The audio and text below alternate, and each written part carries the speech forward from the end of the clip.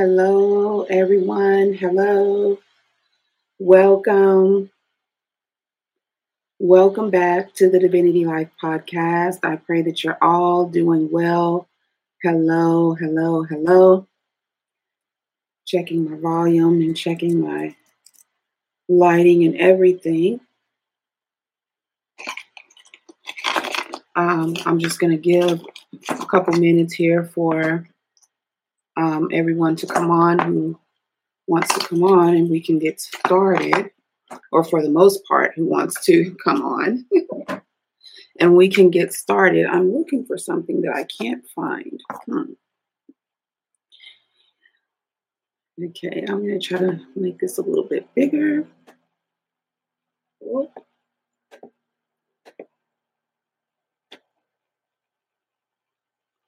Okay. Ooh. Right. Hello, everybody. Sorry, I am broadcasting live. This may not sound very professional, so sorry for that. But hello, everyone. This is my official hello, and welcome back to the Divinity Life podcast. I pray that you're all doing well this evening, and that you are standing strong in the Lord and in the power of His might. And welcome back to the Divinity Life podcast. Welcome to all of you who are listening by podcast, by way of podcast. And also, we are podcasting live on my new podcasting platform, which is Podbean. So welcome to all my Podbean listeners. I have gained a little support over there. So thank you for all of you who are listening by way of Podbean, and as well as those who are watching live stream by YouTube. Welcome. And those who will see this by Facebook as well. Welcome to you. Welcome. I want to welcome everyone. And I pray that you had a great day and that all is well with you.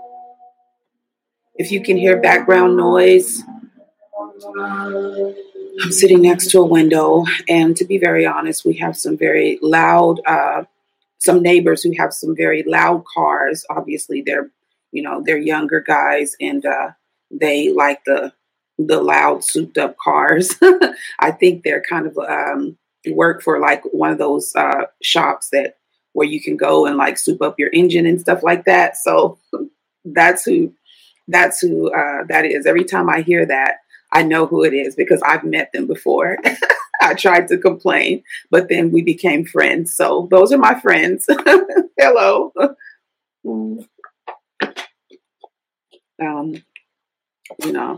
We have to love people. We have to love people.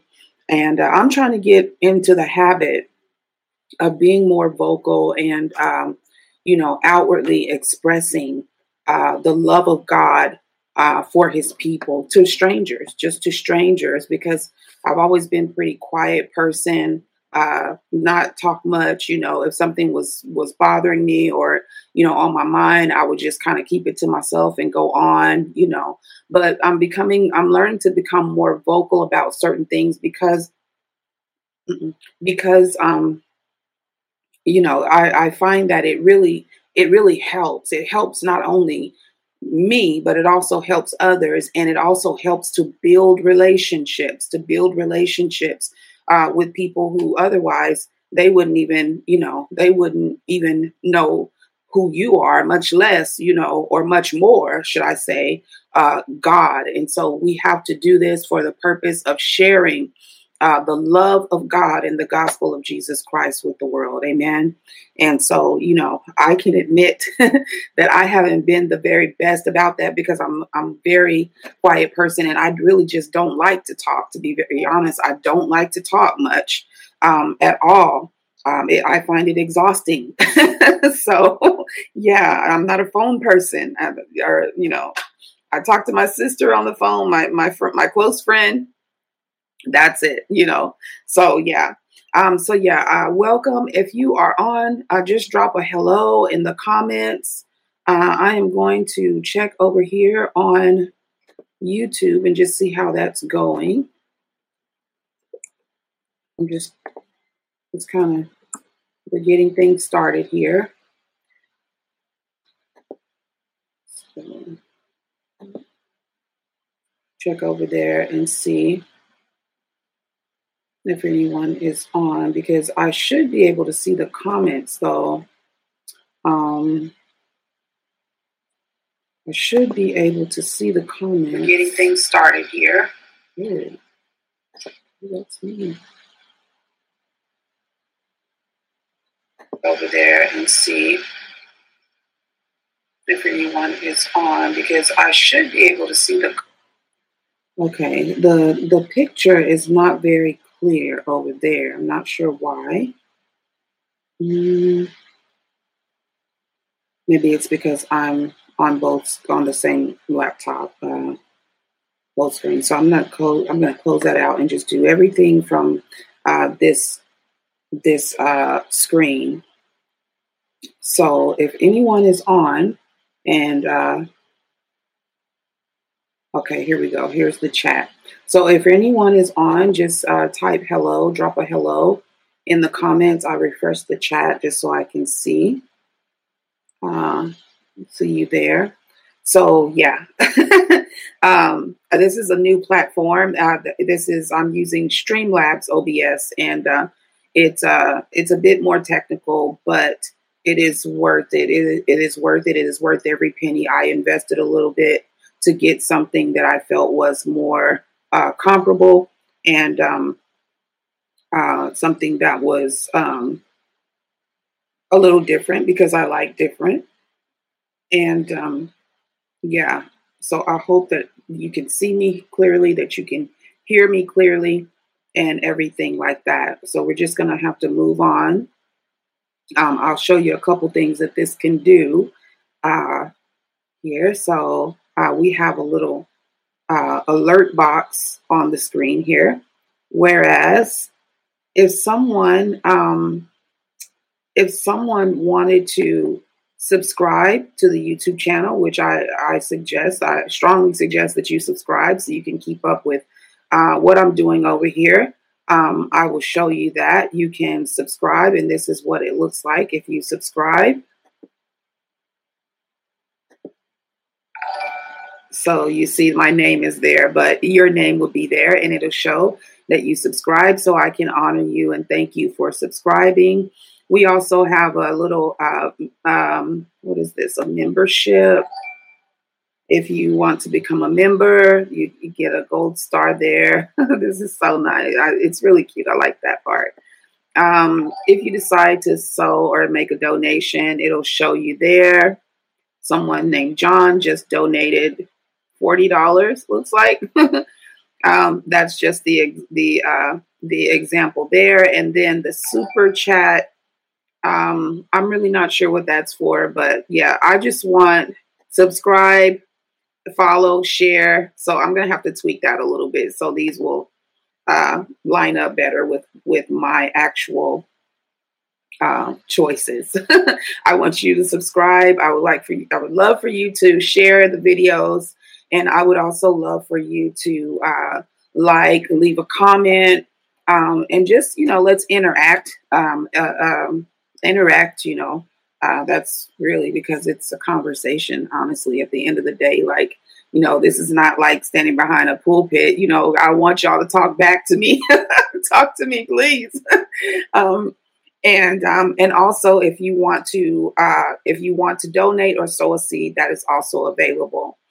So yes, we are here. So once again, welcome back to the Divinity Life podcast. This is Thursday night's Prophetic Predators series, and we are talking tonight from the topic bleating sheep. We're talking from the topic bleating sheep, and I have a message from the Lord here concerning bleating sheep. not bleeding, but bleating, Bleating, bleating sheep. And so this is where we're going to be coming from tonight. And I am going to walk you through a bit of scripture. So I pray that you have access to your Bible. If you don't have access to your Bible, then perhaps you have access to an app, a Bible app of some sort. Hopefully it's the King James. That's my favorite. But if you have a different version, to each his own, whatever brings you the best understanding. The Bible says that we should get wisdom, and with all our wisdom to get understanding. And so, I pray that you have access to that. And if not, then, if you're in a place where you can't access your Bible, perhaps you can just jot down some of these scriptures so you can go back for reference, because I always suggest that whenever I share that you go and reference the scripture, go back over the scripture and read to see, to prove for yourself whether or not the things that we read and discussed were true, and listen and hear what the Spirit of God is saying to you from that scripture. Because, he could be speaking to you something different. And then you can come back and share with me. And, we get even more understanding from the scripture, So this is also good. So we are going to go ahead and pray. And then we're going to jump into the word. We're just going to roll from there. Prayerfully, this won't take too long. So, Father, we just want to thank you tonight for your presence, for your anointing, for your Holy Spirit, for your living word, for you, for everything that involves you, everything that you are, your greatness, your majesty, your love, your kindness, your mercy, your grace, your compassion, your faithfulness, your favor, your divine protection, your divine provision. Thank you, Father God, for all that you are and for all that you do or have done for us.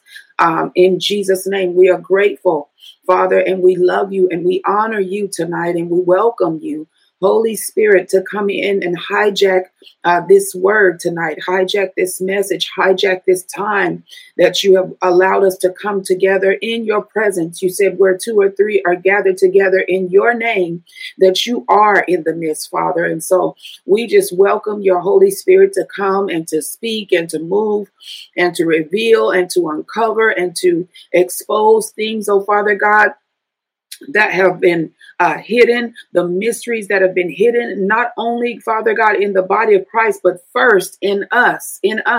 Show us, Father God, search our hearts, try our reins, and see if there be any wicked way found in us, Father God. And if so, please uproot it and lead us into the way of the everlasting. We want to be where you are.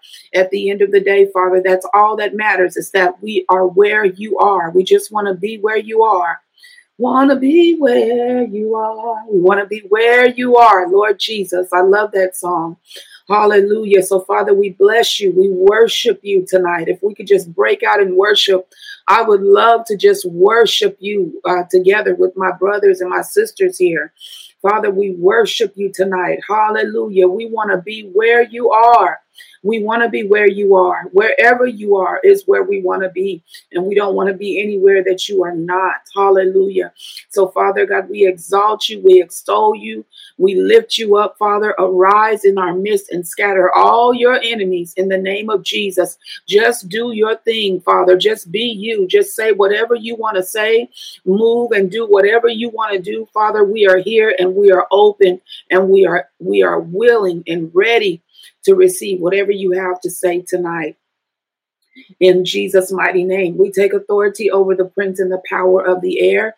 As usual, we bind you and cast you out into the abyss in Jesus' name. We banish you from this place. We banish you from this earth in Jesus' mighty name.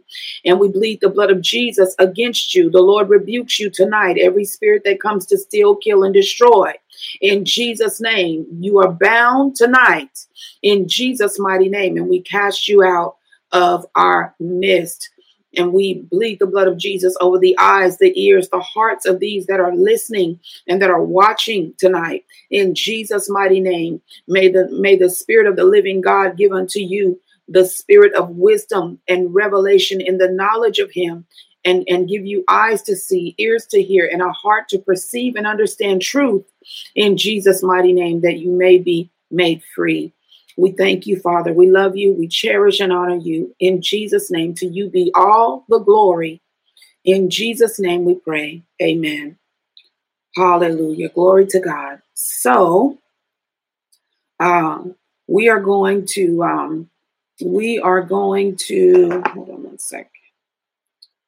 We are going to get started here. We're talking about bleating sheep tonight. Bleating sheep. Okay, I have a message here.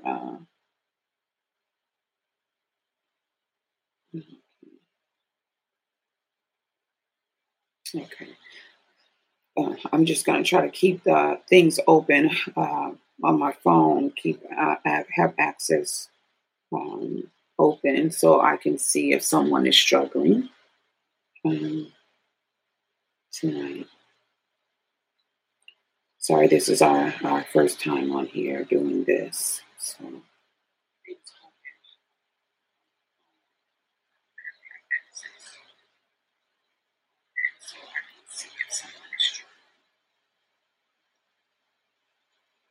Okay, on my phone, it doesn't look clear on YouTube. It doesn't look clear. I'm not really sure why. I wish you guys could tell me if this is clear, if the screen is clear. Can you guys see me clearly? Can you please let me know, type in the chat if you can see me clearly. If you can see me clearly, or is it fuzzy for you?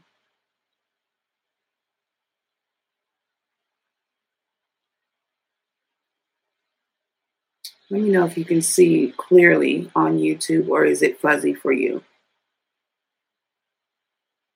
Because I've been on for almost 20 minutes now, and when I check over there on my phone, it looks fuzzy on my phone, so I'm not really sure why. Is that just is that the same way you see it? First the chat. Okay. If this is not clear, just let me know, and I will make a change, because I see myself clearly on screen. It's very clear. But if not, then perhaps there's something either wrong with my camera, which I don't think so, because last night I was on StreamYard and it was clear as well. Maybe I'm not on. Check my camera. Anyway, so let's continue. We're talking tonight. Talking from the series topic is prophetic predators. Prophetic predators. We are exposing prophetic predators in the body of Christ for the purpose of healing and deliverance in the body of Christ, for all those who need it, for all of those who have suffered some kind of abuse at the hands of clergy, whether it was physical, whether it was emotional abuse, mental abuse, physical abuse, in some cases, sexual abuse, financial abuse, any kind of abuse at the hands of clergy. And we are exposing that tonight, exposing that spirit tonight, the spirit of the prophetic predator. It is not just limited to the prophet or prophetic people, but also any of the fivefold ministry that is abusing the flock of God, We want to discuss what the Spirit of God is saying concerning that. And tonight he is speaking from the topic bleating sheep. And the reason I say bleating sheep is because the Lord gave me a message several days ago on this, but I didn't release it yet. And this was September. Oh, because I clicked on it today, so now it says September 24th. But it was several days ago, almost a week ago. He says, "What meaneth the bleating of the sheep?" He says, "The sheep are crying out." The sheep are crying out. And that's what you really see a lot of these days is the sheep crying out. They're crying out everywhere. And the Lord said, why did you not kill everything? Why did you not kill your flesh? Because you have become greedy and wanted to keep something for yourself. Want to keep something for yourself. He says, in the same manner, the sons of Eli also wanted to keep something for themselves. That was their motive. That was their desire. God wants us to have something for ourselves. But when that is your leading motive, then your motives are wrong. Your motive is wrong. And that was the reason that the sons of Eli began to fall into all other kinds of mischief, such as sleeping with the women in the temple door. They were shearing the sheep, but the sheep do not belong to them. The Lord says, once you take one step, the devil will never just let you stop there. If you give him an inch, he will take a mile. And so if you start just not being satisfied with the portion that God has given to you and you want more and you become greedy, then you're going to eventually start to shear the sheep and take everything that you can get from the sheep. It may start with the money, extra offering and stuff like that. And then all of a sudden, you're sleeping with the sheep. Now you have a woman who has a full-time job, and you're taking advantage of her financially, sexually, and financially. Perhaps in most cases, this is a single woman who probably has children of her own, maybe was married before and, has children of her own now, and she's a single lady. This was my case. And now you're pulling her resources in, you're reeling them in, and she's suffering, her children are suffering, her bank account is suffering. She's being, evicted from place to place. She's under the judgment of God because she's out of order and she's walking in error. And all these things start to snowball on her just because you could not be satisfied with the portion that God had blessed you with. Amen. And so this is what the Lord is speaking about here today is bleating sheep. Now we see all across the body of Christ now, we see where the sheep are crying out. The word bleating. Let me share with you the meaning of this word bleating. What does it mean to bleat? What does it mean to bleat? Give me 1 second here. Give you this here.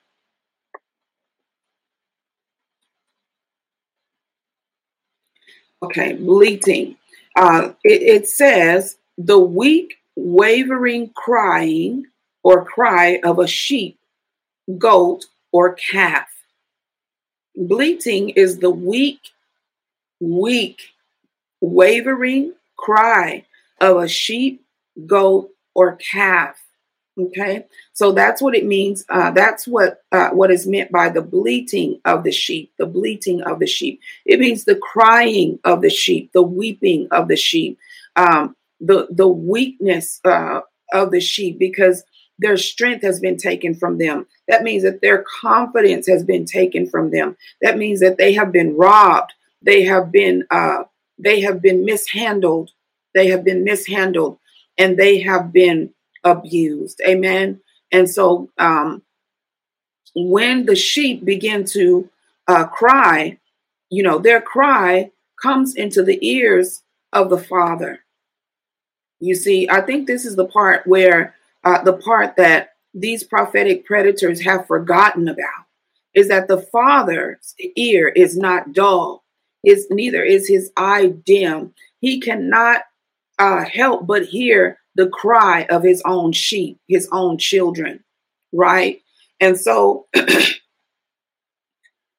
first scripture here, well, he said, the children of Israel, they cried unto the Lord, and the Lord heard them and sent a deliverer, raised up a deliverer unto them. Amen. So not only does he hear, but he also answers. He also answers.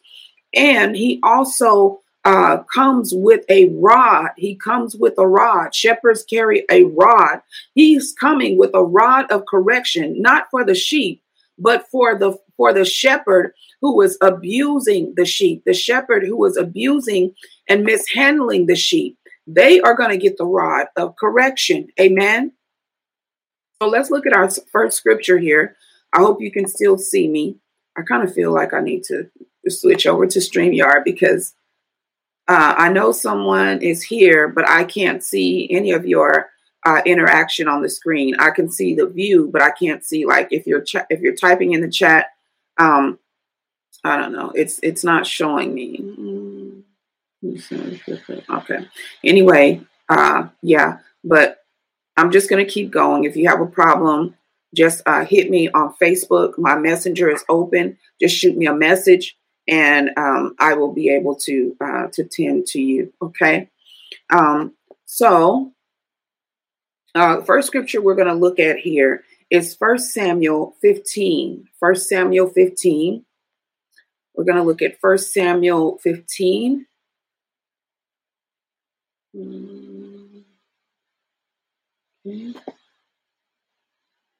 Okay, so now I'm on Google, and I'm just kind of trying to walk you through this because this is our first time. I'm on Google now, and I am walking through the scripture on Google. So I pray on my King James app on Google. I pray that you can still see me on camera. Let me check you. Okay. All right. Once again, if there's a problem, just let me know. Okay. All right. So 1 Samuel 15, we're going to read this chapter here. 1 Samuel chapter 15. And it says, Samuel also said unto Saul, the Lord sent me to anoint thee to be king over his people, over Israel. Now therefore, hearken thou unto the voice of the words of the Lord. Thus saith the Lord of hosts, I remember that which Amalek did to Israel, how he laid wait for him in the way when he came up from Egypt. Now go. Now let's stop here for just a moment because I hear the Lord saying, now listen to what God just said. He said, thus saith the Lord of hosts. Now, this is the Lord speaking as the man of war, as this is the God that many of us don't know about because he's not taught in our churches. We learn about the baby in the manger. We learn about the soft God who loves you and cares for you and is always with you and wants to bless you and all of these things. But we don't hear much about the Lord of hosts. I want to tell you that we serve a manifold God. That means that he has many faces, many sides to him, just like you have many sides, many faces, or many expressions, different expressions of yourself. Why do you think, why do you think we have God the Father, God the Son, and God the Holy Spirit? These are different manifestations or different expressions of him. Now, we also have the Lord of hosts here in scripture, meaning that he is a man of war. He will go to war. Oh, God can't go to war. Okay, well, if you were created in his image and in his likeness and things make you angry, injustice makes you angry. We see the world is the whole country's in an uproar right now about the Breonna Taylor case, so is it right for them to be doing what they're doing? Or, no, because the Bible says be angry and sin not. But there's no sin in God. God is perfect. God is perfect, but watch him in this. Watch him. Because if we get angry, you're not no bowl of Cheerios all the time. Let's just be honest.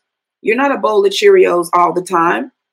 You sit in church and you yes and amen, and then you go home and you fuss at your kids. You go off, you kick the dog, you cussing out your husband, your wife. We need some deliverance, right?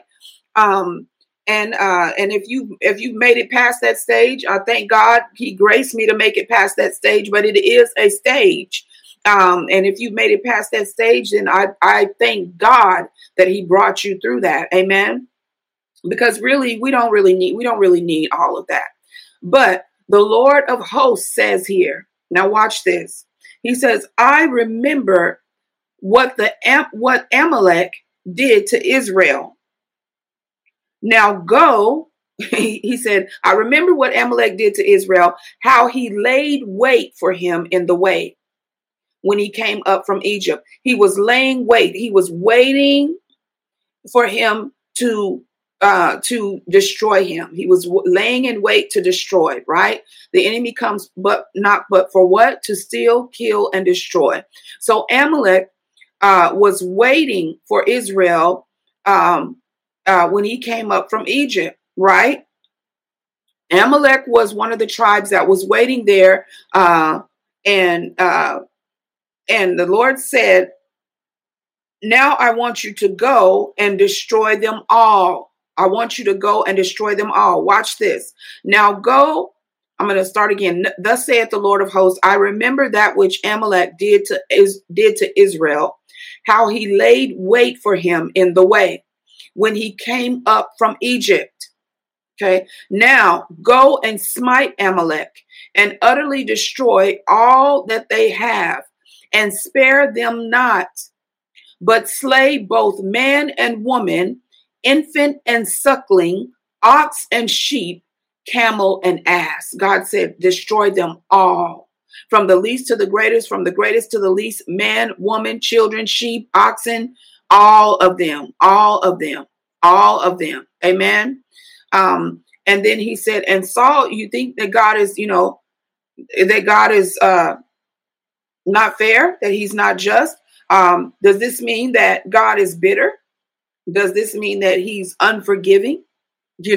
Because we would say that, God, why are you carrying this unforgiveness in your heart?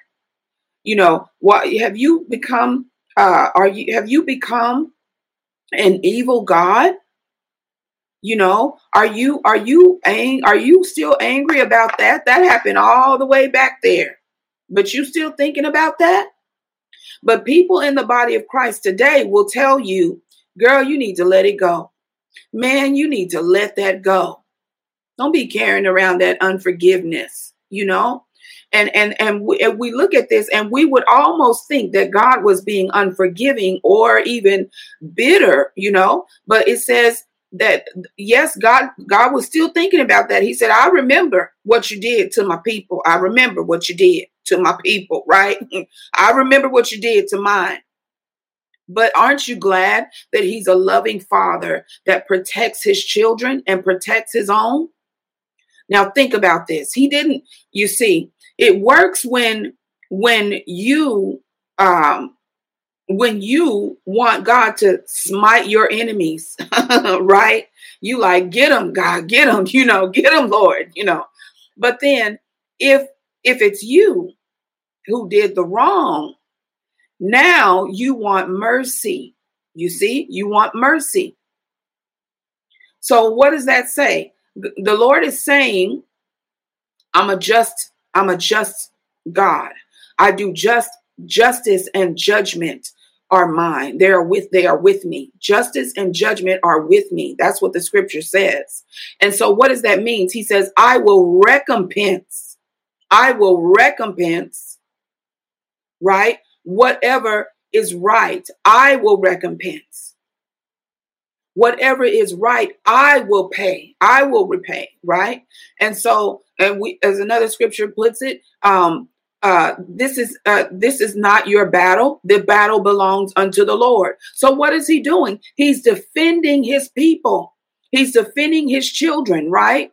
And what father would not defend his children? What father? You tell me, what good father, what great father, what perfect father, because he's a perfect father, will not stand up and defend his children. He will be like a lion lying in wait to catch that enemy, and tear his head off. Why? Because you touched mine. The Lord said, touch not my anointed and do my prophets no harm. Now, this is not just for prophets, right? But the Lord said, touch not what? My anointed. That which I have anointed, that belongs to me. You see? So don't touch that. I don't want you to touch that, because when you touch that, you begin to awaken the Lord of hosts, right? The Lion of the tribe of Judah will come out of his thicket and pounce on you, right? So we have this confidence in our Father that, you know, he protects us. He protects us, that he's a good Father. He loves us and he protects us. Amen. All of us, all of us, all of us, all of us. And guess what? If I do something to my brother that the Lord, that is against the will of God, and I go and I touch my brother, guess what? My brother is also the Lord's anointed. And guess what? I'm gonna be rewarded for that somewhere down the line. If I don't repent and apologize, I am going to be rewarded for that. He will get me too. And if somebody start messing with me over here, you know, the Lord is going to get us. He's going to get you too. But now, you know, thankfully, you know, when he handles his own, it's not to destroy us. It is to correct us. But when he handles the outsider, what is the outsider? Those demons who are working in people who are ungodly, the ungodly, and they are hurting God's people. That is that you treading wrong, and you treading strong, and you treading wrong. You are treading strong and you're treading wrong. And you're just digging a pit for yourself. So, God help you. God help you. So the Lord he's not unforgiving. He's not bitter. Some things we have to remember that some things the Lord will not forgive. Some things the Lord will not forgive. Why do you think there is a certain sin that the Lord says is not to be repented of? You cannot repent from that. Some things he will not forgive. And it's scripture. It is biblical. It is scripture. He says, oh, no, that one. No, not for that one. We must remember that. And think about this. Why did he not forgive Lucifer then? Why did he not forgive Lucifer? Think about that. Did he give him chance after chance? Or did he do just that one thing that the Lord said, nope, that's not, you don't ever, okay, you finna learn a lifelong lesson right now. Because I'm finna get you up out of here. And you ain't never coming back. You think you steal, kill, and destroy. I'm finna show you I know how to steal, kill, and destroy too. Get your butt out of here. So that's the Lord that we don't know much about, right? Okay. So the Lord says, go and smite Amalek and utterly destroy all that they have. Spare them not, slay both man and woman, infant, suckling, ox and sheep, camel and ass. God is not unrighteous. If he's saying to destroy everything, even the infants, even the women and the animals and the sheep, not just Amalek himself, but his men, his women, his sheep, the whole thing, the whole tribe, right? Destroy them all. Then God is not unrighteous when he says that. what he knows something that we don't know. You see, he looks beyond the outward appearance and he sees the heart and the motive. And he knew that those tribes, it ran in their bloodline. They wanted to kill. They wanted to kill Israel.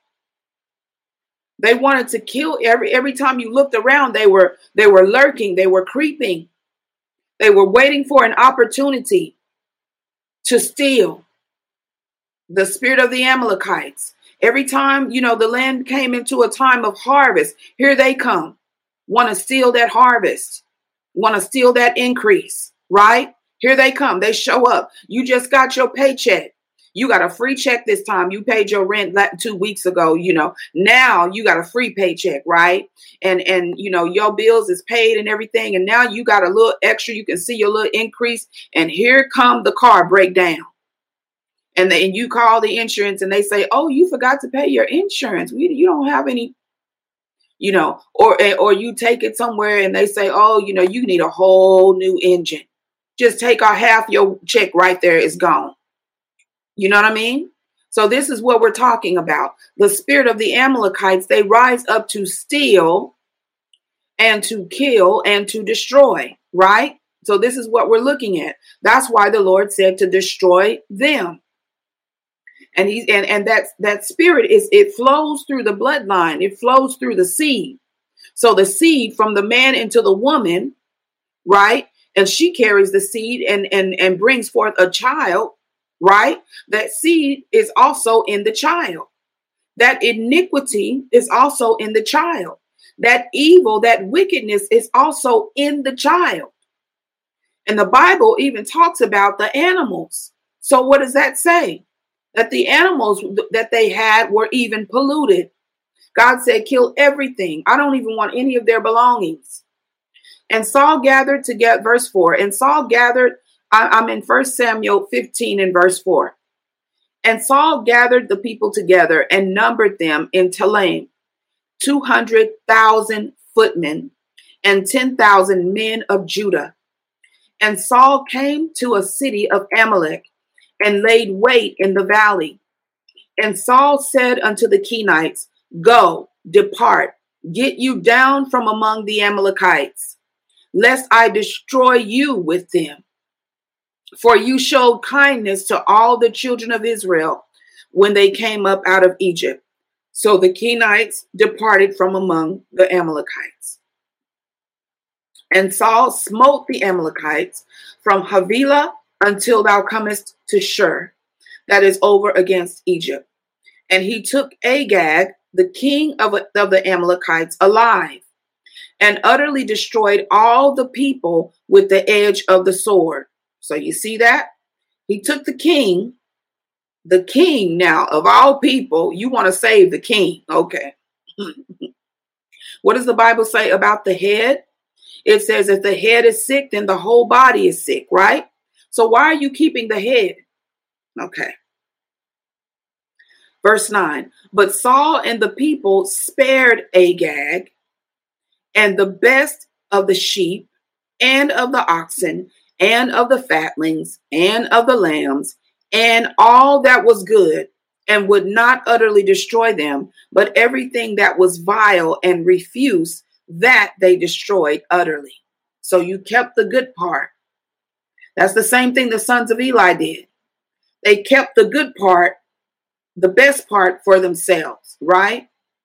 Okay, verse 10. It says, then came the word of the Lord unto Samuel, saying, it repented me that I have set up Saul to be king, for he is turned back from following me, and hath not performed my commandments. And it grieved Samuel, and he cried unto the Lord all night. So let's stop here for a moment. Now the Lord reveals this to Samuel. Samuel is way somewhere. Samuel ain't even over there with them, right? He did, he came and anointed Saul, told Saul what the Lord, to listen to what God is telling him to do and obey the Lord, right? Then he went back home. And now he's getting a word from the Lord. The Lord is showing him that Saul has messed up.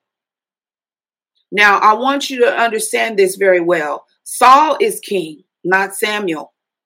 Samuel is a prophet. He's just a prophet. We ain't nobody. We're just prophets, right? But Saul was anointed as king. Okay? So he's over Saul. He is over Samuel. So he is essentially Samuel's leader, right? Yeah, he's Samuel's leader. He's the leader of the people of Israel because he is king of Israel. So now, but the Bible says, people say, well, rebuke not an elder. Don't rebuke an elder. Okay, so let's define what is an elder then. We have leaders, but are they elders? An elder is someone who is elder or older than you, either in natural or in spiritual age. Right? An elder. We've been taught that elders are people in the church that have been in there longer than us, that are preaching the word, and teaching the word longer than us.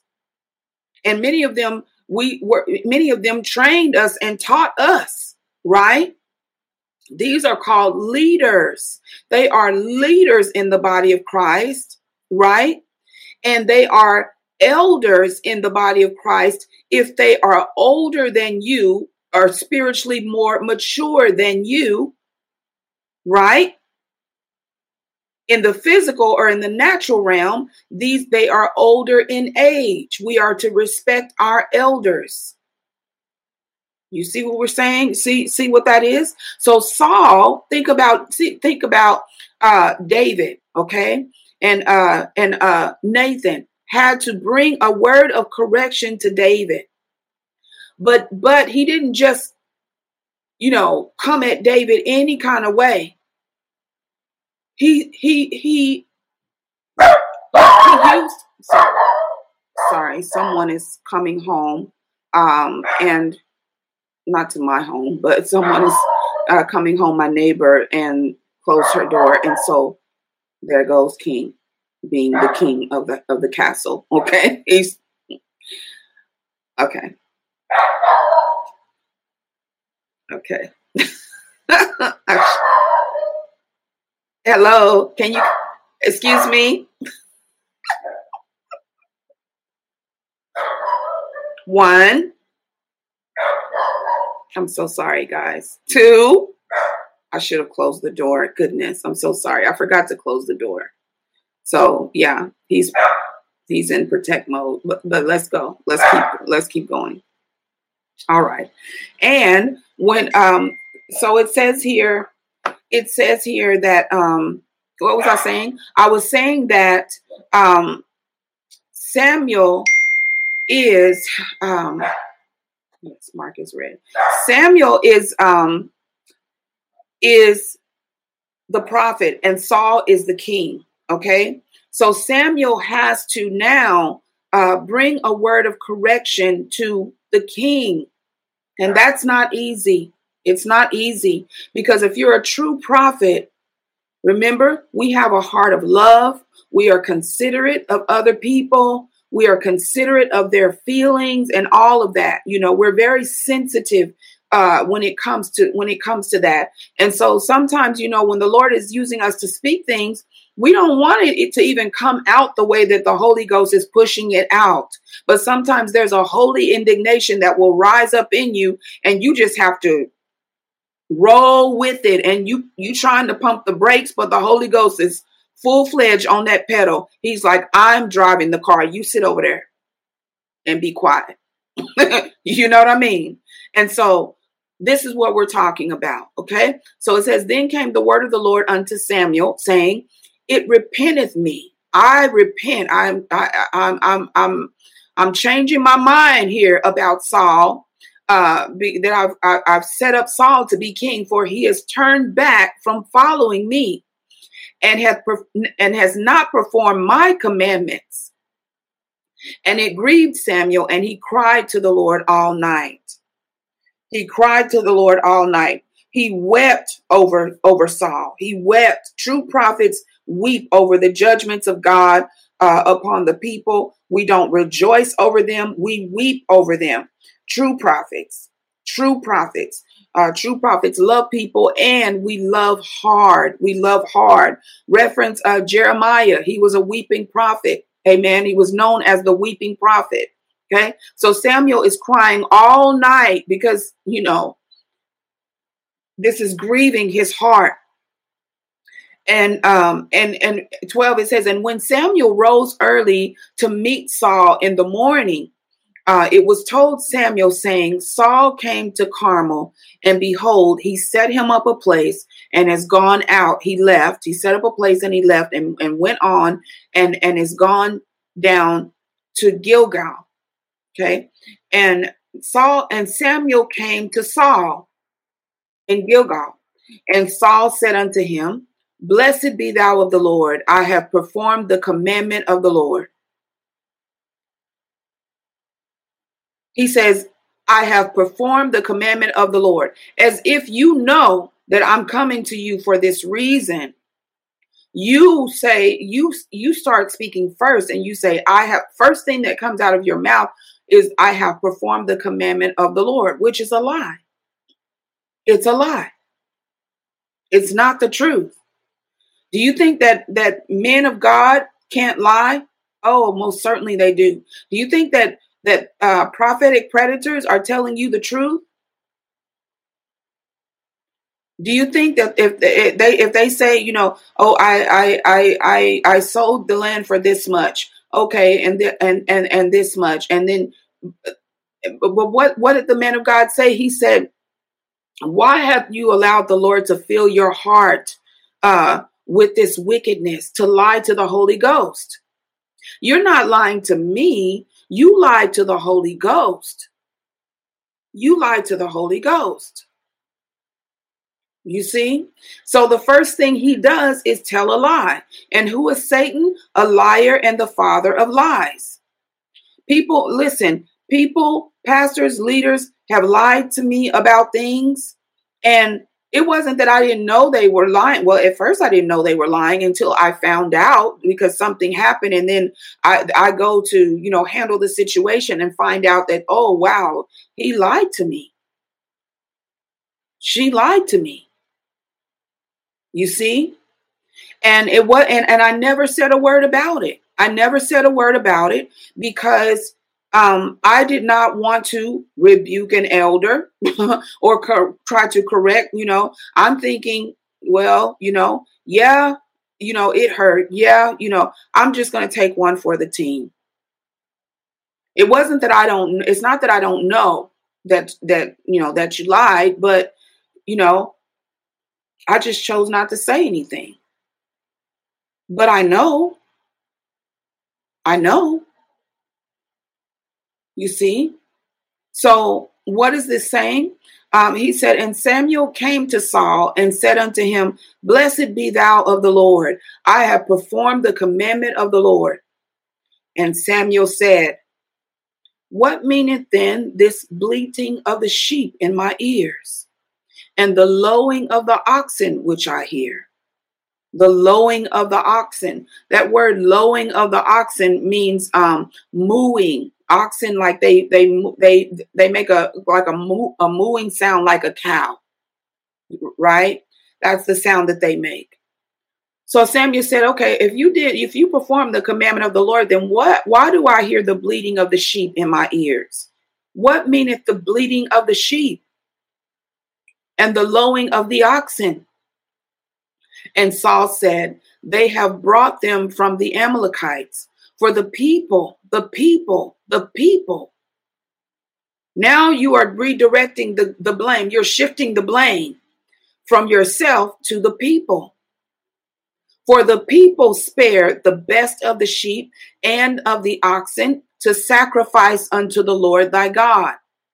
Unto the Lord who? Thy God. Now he's talking to Samuel. He's talking to the people spared the best to sacrifice to the Lord your God. Now I'm trying to impress you. Oh, this story is just getting worse and worse, right? It's getting deeper and deeper here. To sacrifice unto the Lord thy God, and the rest we have utterly destroyed. Then Samuel said unto Saul, Stay, and I will tell thee what the Lord hath said to me this night. And he said unto him, Say on. And Samuel said, When thou wast little in thine own sight. Now he's talking to the king. He's talking to the king. He says, When thou wast little in thine own sight, was thou not made the head of the tribes of Israel? And the Lord anointed thee king over Israel. And the Lord sent you on a journey and said, Go and utterly destroy the sinners, the Amalekites, and fight against them until they be consumed. Wherefore did thou not obey the voice of the Lord, but did fly upon the spoil, and did evil in the sight of the Lord? Why did you do this? Why did you do this? And Saul said unto Samuel, Yea, I have obeyed the voice of the Lord, and have gone the way which the Lord sent me, and have brought Agag, the king of Amalek, and have utterly destroyed the Amalekites. He's still trying to insist that he has obeyed the voice of the Lord. You see, he goes into this self-defense mode. Now he's asserting himself. I have obeyed the voice of the Lord. But Saul said, No, you didn't. And God knows you didn't. Why did you not kill everything? You see, your own tongue is telling off on you.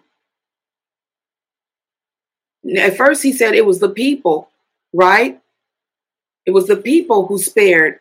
It was the people who spared the best and spared. Well, he said it was the people that spared the best of the sheep, the oxen, and the sack. Okay. Okay, so that's what he said at first. And then this time around, he said, I have obeyed the voice of the Lord and gone the way which the Lord sent me, and have brought Agag, the king of Amalek, and have utterly destroyed the Amalekites. So now he's nervous, and he's like telling a little bit more, adding a little bit more in there, trying to mix that in with the story. Now he adds the fact that he actually brought Agag, the king of Amalek, right? He's trying to okay, let me go ahead and just tell, tell part of the truth and mix it in with the lie and see if that works, right? But the people, he says, took of the spoil the sheep and the oxen, the chief of the things which should have been utterly destroyed. Now you're blaming the people. They took the things which should have been utterly destroyed, like God said, to sacrifice unto the Lord thy God in Gilgal. And Samuel said, Had the Lord as great delight in burnt offerings and sacrifices as in obeying the voice of the Lord? Behold, to obey is better than sacrifice, and to hearken than the fat of rams. For rebellion is as the sin of witchcraft, and stubbornness is as iniquity and idolatry. Because thou hast rejected the word of the Lord,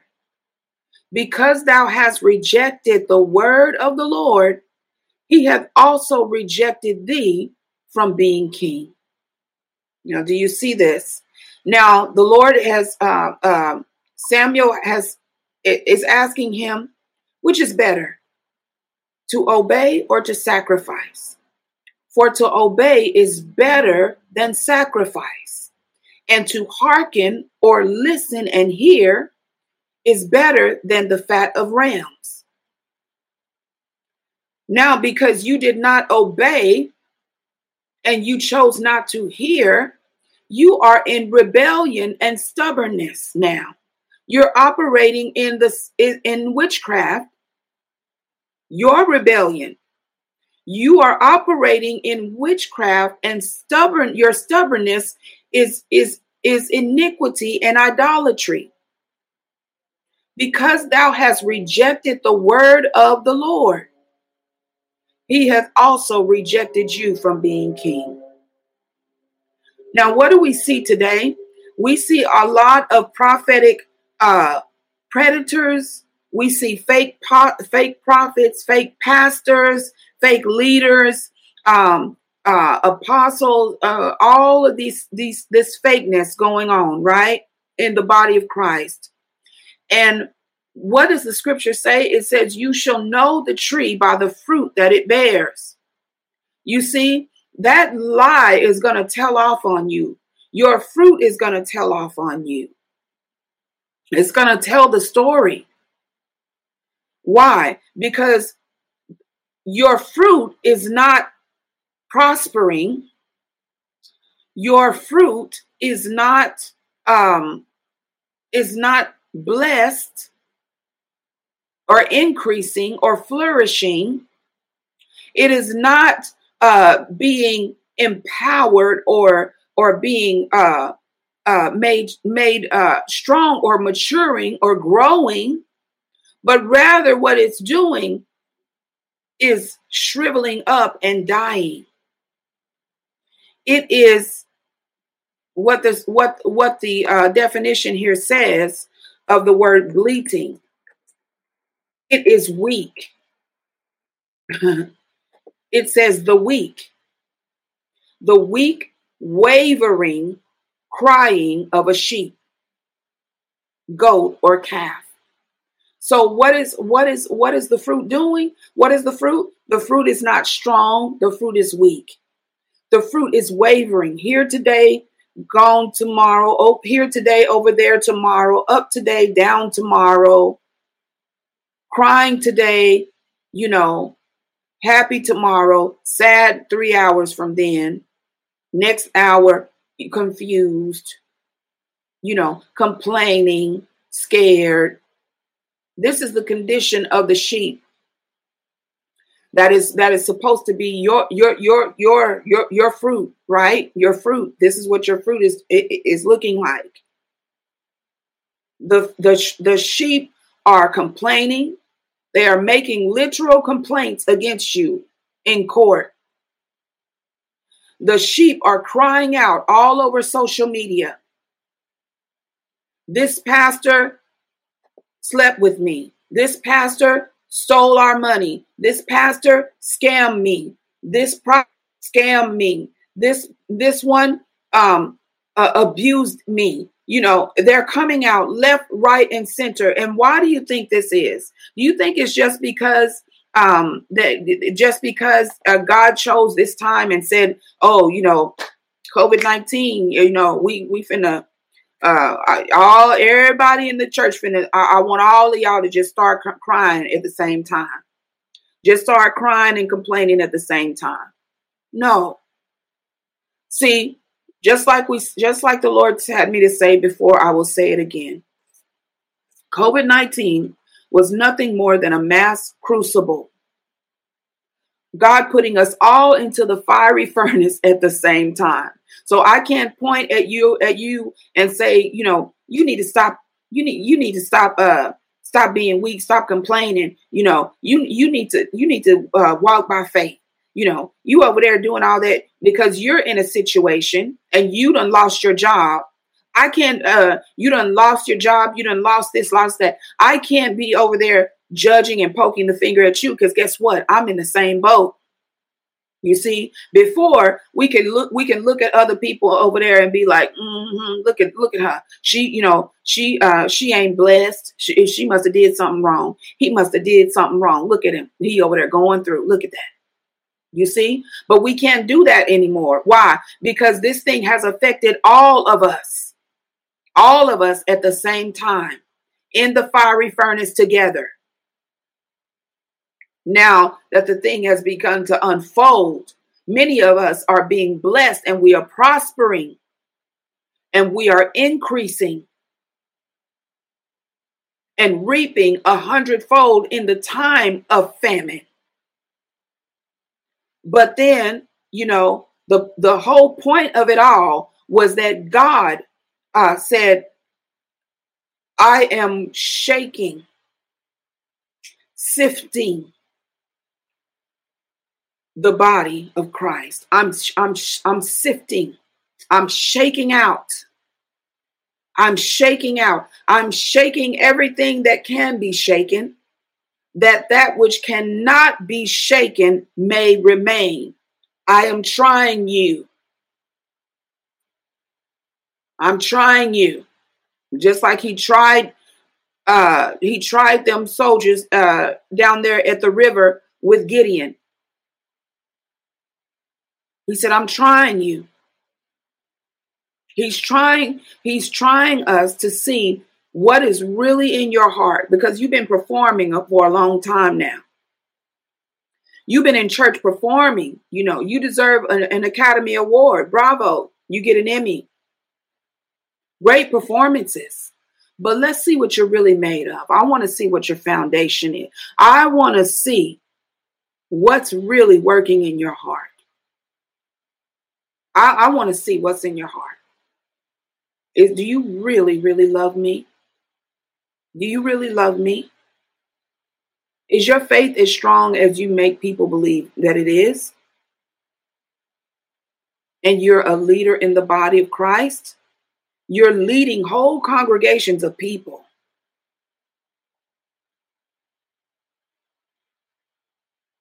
But see, this is a time of testing and trial. And so this is the purpose of the COVID situation.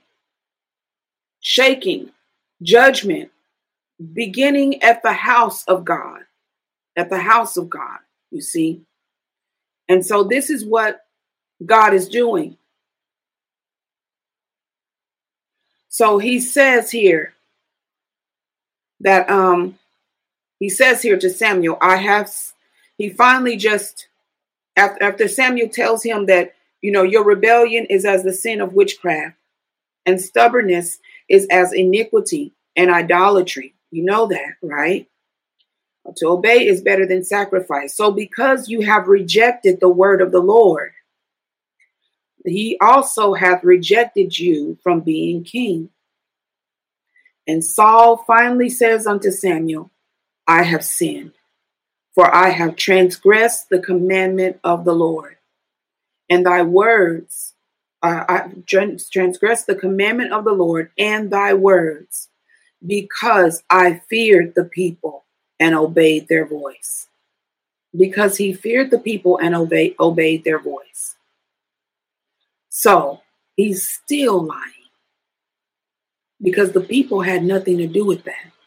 It was his decision to spare Agag and to keep the best part. The people did not tell him to do that. The people had no part in that decision. Nothing to do with that. It says he took Agag, the king of the Amalekites, alive and destroyed all the people with the edge of the sword. But Saul and the people spared Agag, okay, and the best of the sheep, okay, Saul and the people. But now who's the king? It's Saul. It's Saul. The king is Saul, not the people. So the Lord said unto Saul, where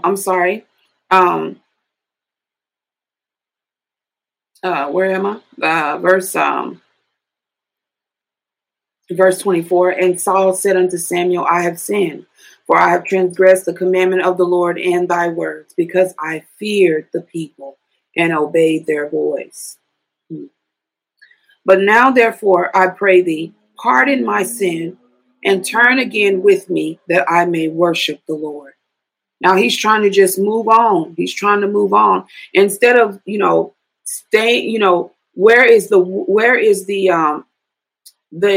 sorrowfulness of it all? Where is the sorrowfulness? Where is the weeping, the brokenness, the contrition? It's not there. He just said, okay, well, I have sinned.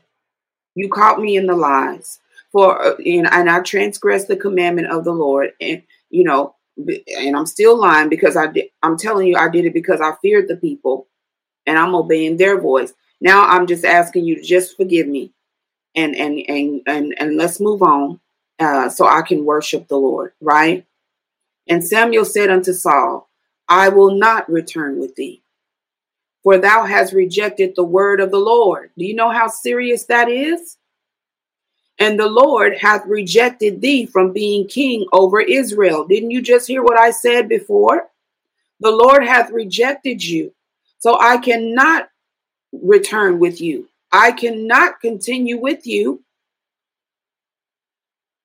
And as Samuel turned about to go away, he laid hold upon the skirt of his mantle, and it rent. Saul grabbed him and tore his mantle.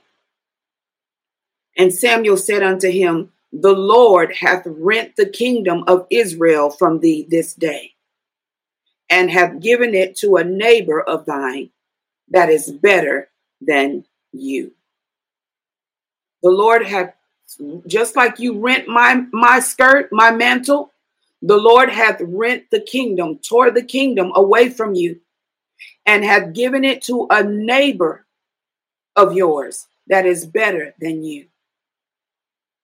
Now that sounds really harsh, especially coming from Samuel the prophet, who was just weeping when he heard that the Lord was about to bring this judgment upon Saul. But now he has to stand in the face of the king and deliver a word of rebuke and judgment, not just rebuke or correction, but also judgment. Pronounce a judgment of God, the judgment of God upon him. You think that was easy? You see, some of these prophets and stuff, and leaders, they carry a lot of pride. Okay, they carry a lot of pride. They're kind of cocky, overly confident, narcissistic, and they don't mind dropping a word like that to anybody, because they're all about self-exaltation. This I'm better than you spirit. So if I have to, so if they have to bring a word of judgment, they're gonna be glad to deliver that word. They probably gonna be laughing all the way there and laughing all the way back home, laughing at you. But a true prophet's heart is not like that. Samuel wept over this man. He was grieved that he had to give him this word. And that's not that, and my heart is not like that. My heart has been weeping and grieving for a long time because of the servants of the Lord who have returned from following his voice, returned from following his way and his commandment and his will, and began to do their own. And I've seen it. I've seen it several times. And it makes me sad, and my heart weeps. I weep. I water my pillow with tears. I weep in intercession and travail for them. I weep over them. And Samuel said unto him, the Lord hath rent the kingdom of Israel from thee this day, and hath given it to a neighbor of thine that is better than thou. And also the strength of Israel will not lie nor repent, for he is not a man that he should repent. Then Saul said, I have sinned, yet honor me now, I pray. Honor me before the elders of my people and before Israel, and turn again with me, that I may worship the Lord thy God. You see what's in this man's heart? Pride. He said, I know I sinned. Okay, I sinned. But just honor me in front of the elders so I can maintain that level of influence. You see that? And before Israel, so I can maintain control over them, And so they don't see me with my pants pulled down in front of everybody. You see? Just, let's just walk together through this. Go with me and honor me so that when I stand before them, I won't be completely exposed. You see that? So, you want me to become part of your crew and cover your sin in front of the people. Jesus, Jesus, Jesus, Jesus. God just opened my eyes. Jesus, God just showed me something. I'm going to keep it for now. I'm going to keep it. 31, it says, so Samuel turned again after Saul. Because this is what these predators want to do. They want you to cover them. And as long as we keep covering them, they will continue in their wickedness. They will continue in their selfishness. They will continue in their greed. They will continue in their abusive behavior. They will self-destruct. It is not the love of God to cover them. It is the love of God to expose them. You see? You see? Sometimes open rebuke is better than secret love. Open rebuke is better than secret love. But see, this scripture right here, the scripture just came to me here. Okay. Proverbs 25:2 says, it is the glory of God to conceal a matter. See, if God is not concealing it, why are we? It is the glory of God to conceal a matter, but the glory of kings to search it out. It is the glory of kings to search it out. That means search it out, find out what's going on there. What is the root of this thing? What is, uncover it, search it out, reveal it, bring it out, expose it. You see that? So if God is saying to have no fellowship with the unfruitful works of darkness, unfruitful works of what? Light? No, darkness. See, a lot of us don't want to admit that we are walking in darkness, like we just discussed last night. Many of us are walking on in darkness, walking blindly in darkness. And we have so much pride that we don't want nobody to tell us, hey, your lights are off.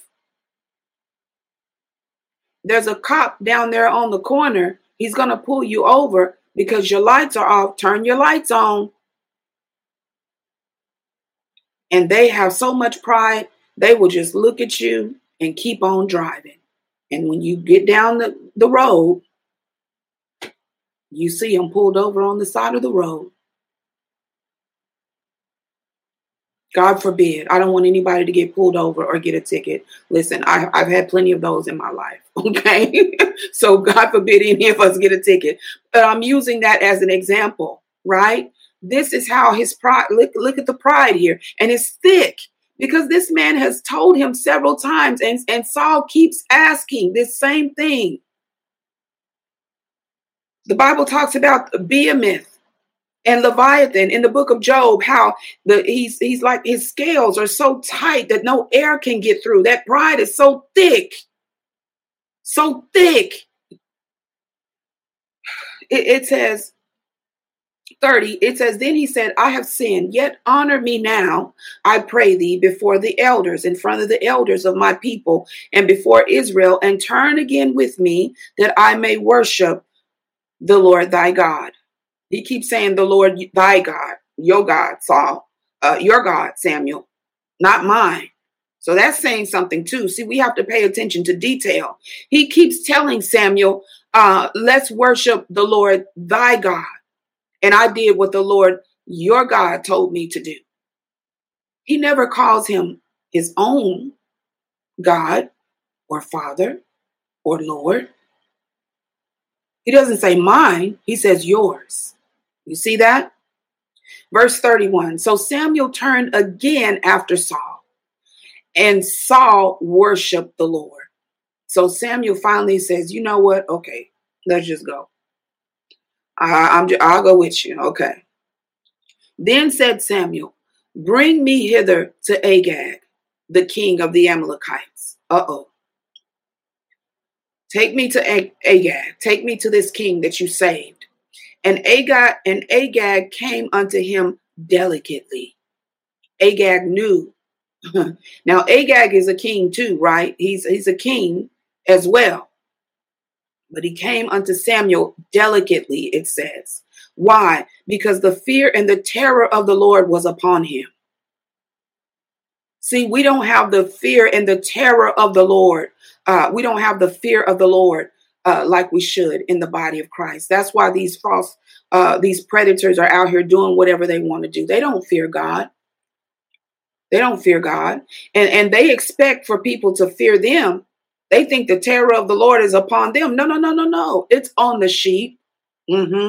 It's on the sheep. It's on the sheep. Because the Lord said, this is mine. Don't touch this right here. The terror of the Lord was upon him. And Agag came unto him softly, delicately, carefully. And Agag said, surely the bitterness of death is past.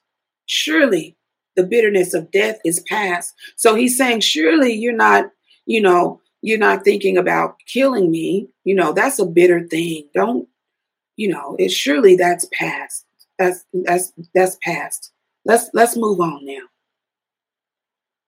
And Samuel said, as thy sword hath made women childless, so shall thy mother be childless among women.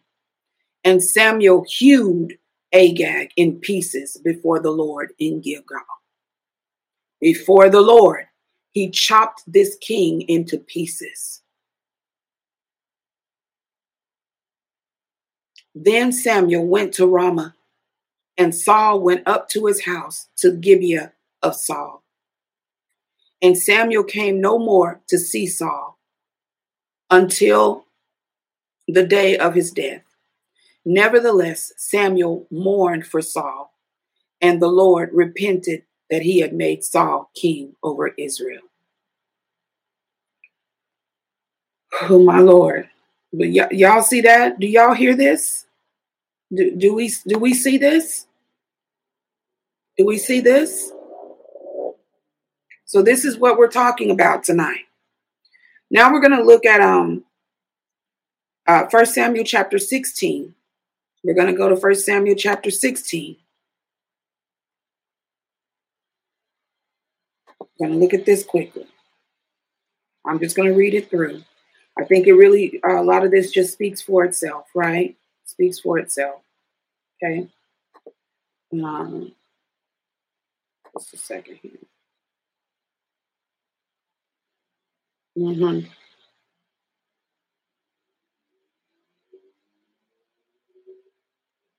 Okay. 1 Samuel chapter 16 and verse 1. It says, and the Lord said unto Samuel, how long will thou mourn for Saul? Samuel goes home after all he just had to do and still weeping and crying over Saul. And the Lord said unto Samuel, how long will thou mourn for Saul, seeing I have rejected him from reigning over Israel? Fill thine horn with oil and go. I will send thee to Jesse the Bethlehemite, for I have provided me a king among his sons. And Samuel said, how can I go? If Saul hear it, he will kill me. Samuel is now afraid of Saul. You see, don't this remind you of Elijah? And the Lord said, this is how we be going back and forth with God. I'm so serious. The Lord tells us to say something. We're like, well, Lord, how am I going to tell them that? And Samuel said, how can I go? If Saul hear it, he will kill me. And the Lord said, take a heifer with thee a calf and say, I am come to sacrifice to the Lord. And call Jesse to the sacrifice, and I will show thee what thou shalt do. And thou shalt anoint unto me whom I name unto thee. Okay. And Saul did that which the Lord spake, and came to Bethlehem. And the elders of the town trembled at his coming, and said, Comest thou peaceably? So Samuel carried a lot of weight in the spirit realm. He wasn't anything, anyone you wanted to play with. He was a very sober and serious-minded person. He was very sensitive to the voice of the Lord, to the word of the Lord, to the commandments of the Lord. And he kept the word of the Lord. He kept the word of the Lord. He was careful about the things of the Lord. He was careful about that and careful to obey the word of the Lord by speaking exactly what the Lord told him to speak and doing what the Lord told him to do. And so when you have this level of obedience, what will happen is the terror of God will fall upon people when you come into their presence, like it fell upon the people when Jesus came through. When Jesus came through, demons began to cry out. They said, have you come to torment us before the time? They trembled at his coming. They trembled at his word. They trembled. The Bible says you believe God, you do well. The devils also believe and what? Tremble. They tremble at his word. Glory to God Almighty. I feel the Spirit of the Lord there. I feel the Spirit of the Lord right there. And he said peaceably, I am come to sacrifice unto the Lord. Sanctify yourselves and come with me to the sacrifice. And he sanctified Jesse and his sons and called them to the sacrifice.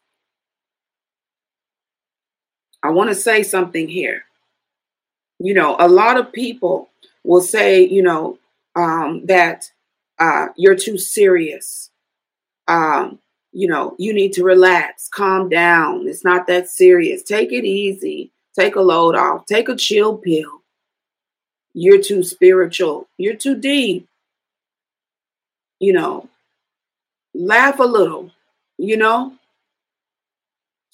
But I want to tell you that God has people that this was how he created them. This is how he made them to be. Just like he made you and created you to be, the way you are. He created us to be the way we are. And all prophets are not like that. All apostles are not like that.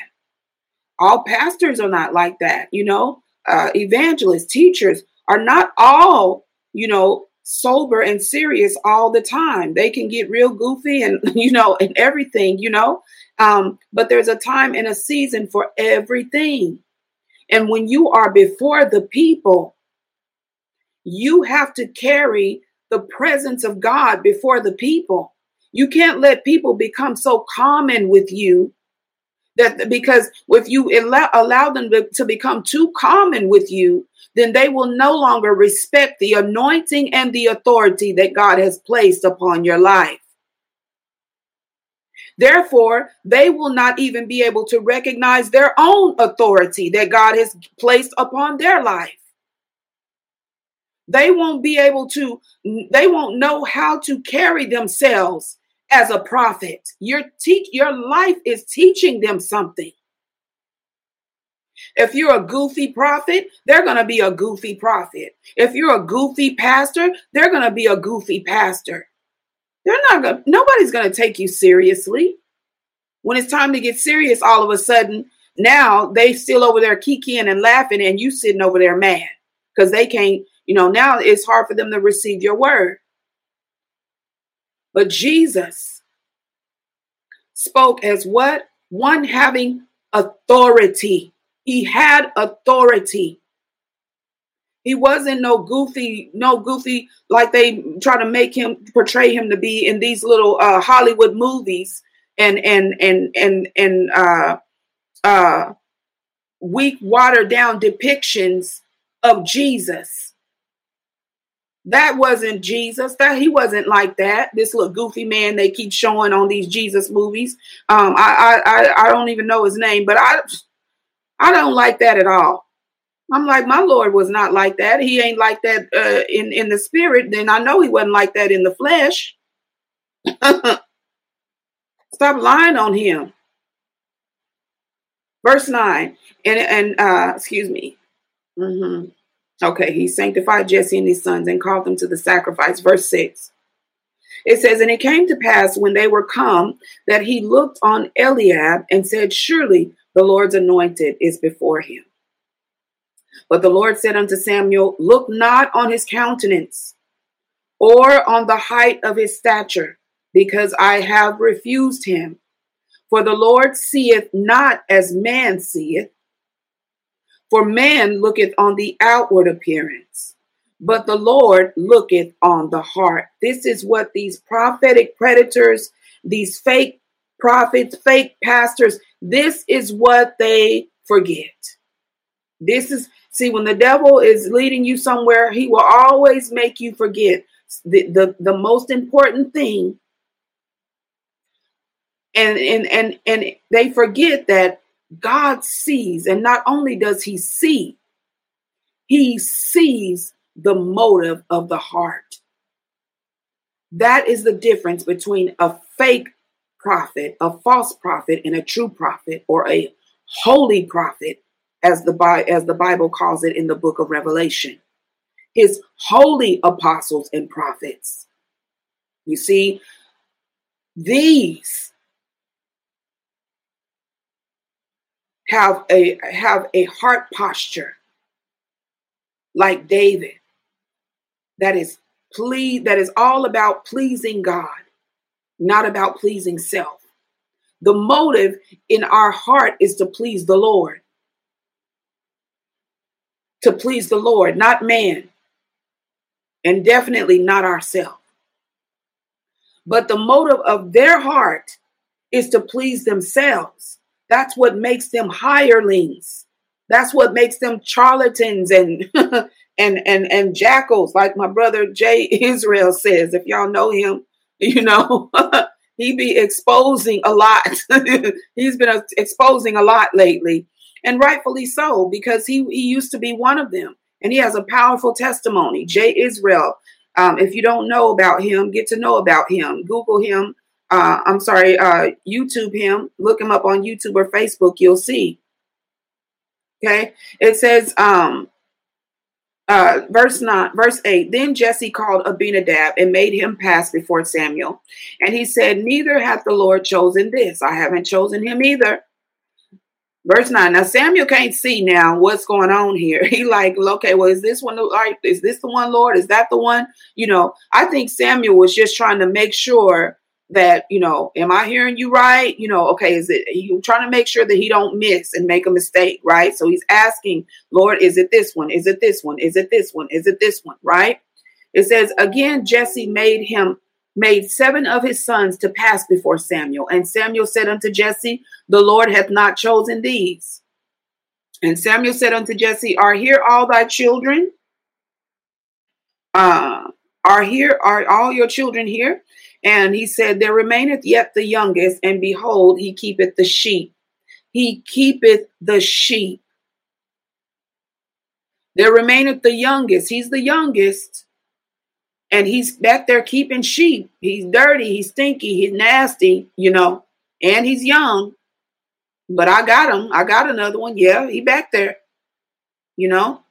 And Samuel said unto Jesse, send and fetch him, for we will not sit down till he come here. And he sent and brought him in. Now he was ruddy and with all of a beautiful countenance and goodly to look to. And the Lord said, arise, anoint him, for this is he. So even though on the outward appearance he was good looking, you know, but his brothers were also like, you know, Jesse had some Probably has, some good looking sons, all of them, because good genes, they tend to run through the family, but the heart, you see, he was good looking and handsome like his brothers, but his heart looked better than his brothers. His heart stood out above his brothers because he had a loving heart, a caring heart. See, it's not all about being hard on the exterior. It's about being caring and loving. A friend of mine asked me, well, why do you care so? Why can't you just let some things just leave that alone? And I said, because I care and I love them. That's why. And I want to see them free. And every day, when I wake up, and if you're a true intercessor, intercession is not just prayer, it's also heart posture.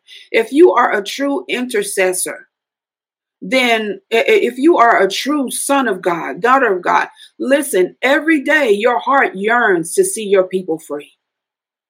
You want to see them free. I want to see them free. I want to see them delivered. I don't want to see them bound. I don't want to see them outside of the will of God. I don't want to keep having to bring these words of correction and stuff and tear stuff down and pull stuff down and expose stuff. I don't want to do that. That's actually not even my character. It's not. And my true character will show up because at the end of it all, I'll be sitting there crying and weeping like Samuel. I'm not like that. But when you can't see a person's heart, like I said last night, then you will mispeg them and you will become offended by them because you think they're out to hurt you. They're out to get you. No, we're not. We're out to save you. So then Samuel took the horn of oil and anointed him in the midst of his brethren. The last shall be first and the first shall be last, the Lord says.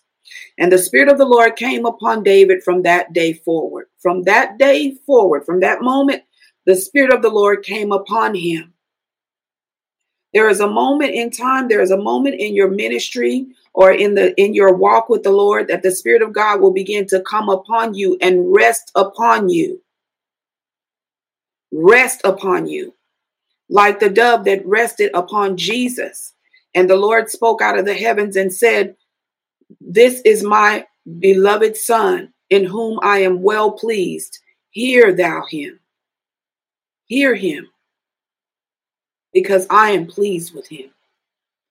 When the Spirit of God cannot rest upon a person, you can tell when it's not resting because the person is not the same. They're not consistent. But the Bible says that the Lord is the same today, yesterday, and forever. He doesn't change. So, consistency. Consistency. When the Spirit of God is resting upon someone, they carry a certain level of sobriety because they don't want to miss what God is doing. They are always trying to be alert and to hear. Make sure that their ear is open, that heart is open, and nothing else is in there that is hindering them from hearing the voice of the Lord. Hearing the voice of the Lord. That's something people don't focus on a lot nowadays. That's another reason for this COVID-19. God said, okay, I need to get y'all's attention because y'all doing a whole lot of talking to me, but I don't see many of you guys listening to me. Who's listening to me?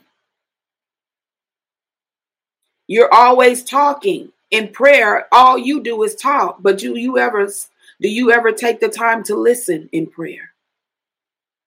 Do you ever take the time to sit back and hear? Just open your heart and just listen to the Lord and ask him, Lord, what are you saying? What are you saying? What are you doing? How are you doing? And how are you doing it? I want to be a part of what you're doing. I don't want to miss what you're doing, Lord. Can you use me? I'm available. Let him know that you're available.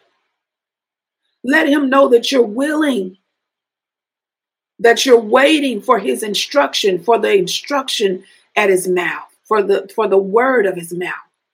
Lord, I'm just waiting for you to just drop one word. Just tell me something. What can I do to please you? What can I do to help you? What can I do to help your people? How can I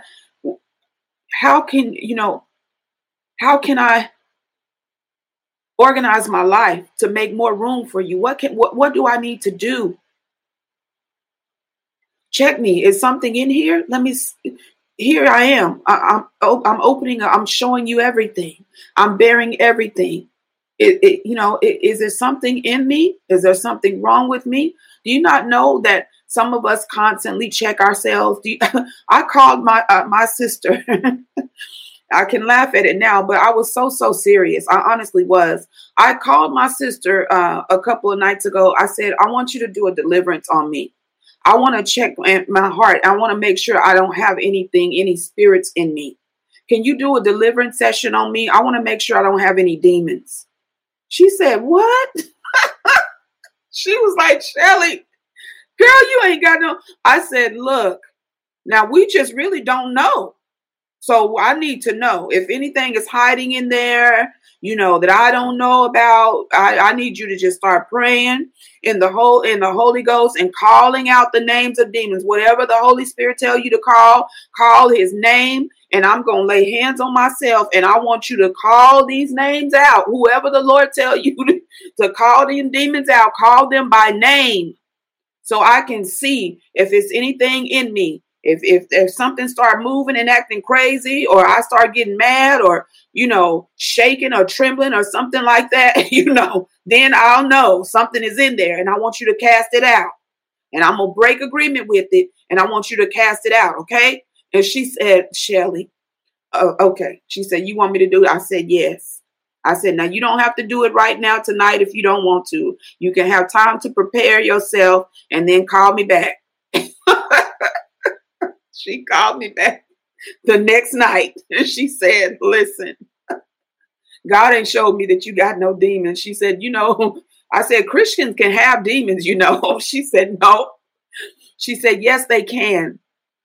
She said, but when you've been filled with the Holy Spirit, you see, I've been walking with the Lord for a long time, but I understand that years don't mean nothing. It doesn't mean anything, If you leave a door open in your life, demons can get in there, and they will. They're looking to get in there because they're always waiting. They want to occupy someone that is a strong believer. If they get a hold to a son of God, oh my God, they whole regime is rejoicing. Some of these prophets and stuff, very powerful men, apostles, prophets, very powerful, move powerfully in the spirit. Carry weight in the spirit, walk heavy, walk strong in the spirit, and in revelation, knowledge of the word, miracles, power. They exhibit great power. But at the end of the day, when that lust begins to rise up, when they come out of that church, they don't have control over what's between their legs. They don't have control even over a bottle of liquor. They don't have control over a cigarette. They don't have enough power to even, like one man of God said, you ain't got enough power to blow your nose. Why? You don't know where real power comes from. It comes from love. I told you this before. It comes from love. The love of God is what generates power. Sorry, that's my chair, y'all. I'm trying to lift it up here. So when the devil gets a hold to them, you know what I'm saying? And they were once Holy Ghost filled, yeah. But the thing is she was telling me, she said, well, the Holy Ghost cannot occupy you at the same time that a demonic spirit. One of them has to go. Both of them can't live in the same house. So if the Holy Ghost is, if you're full of the Spirit, then the devil don't like that. He can't sit up in there because a liar can't tarry in the presence of the Lord. I said, okay, well, amen. She said, now you want to pray? And she started asking me questions about, do you have anything? Is anything in your heart? Blah, blah, blah. And I started, answering her honestly and sincerely. I said, well, it could be because of this or because of that. And she was like, okay, well, we're going to pray. And she prayed for me. And I didn't feel nothing, rise up or act crazy. I felt normal. In fact, I felt the Spirit come on me real strong. I felt that the fire of God come on me, like his hand was just sitting on my head, And I said, okay, I guess I'm all right, Lord. Thank you, Jesus, because listen, we have to check ourselves. It's unwise not to check yourself. You can't just assume it's not you. You can't just assume that it can't ever be you. So David even said, Lord, check my heart. See if there's any wickedness in me, any wicked way found in me, and lead me in the way of the everlasting. Amen.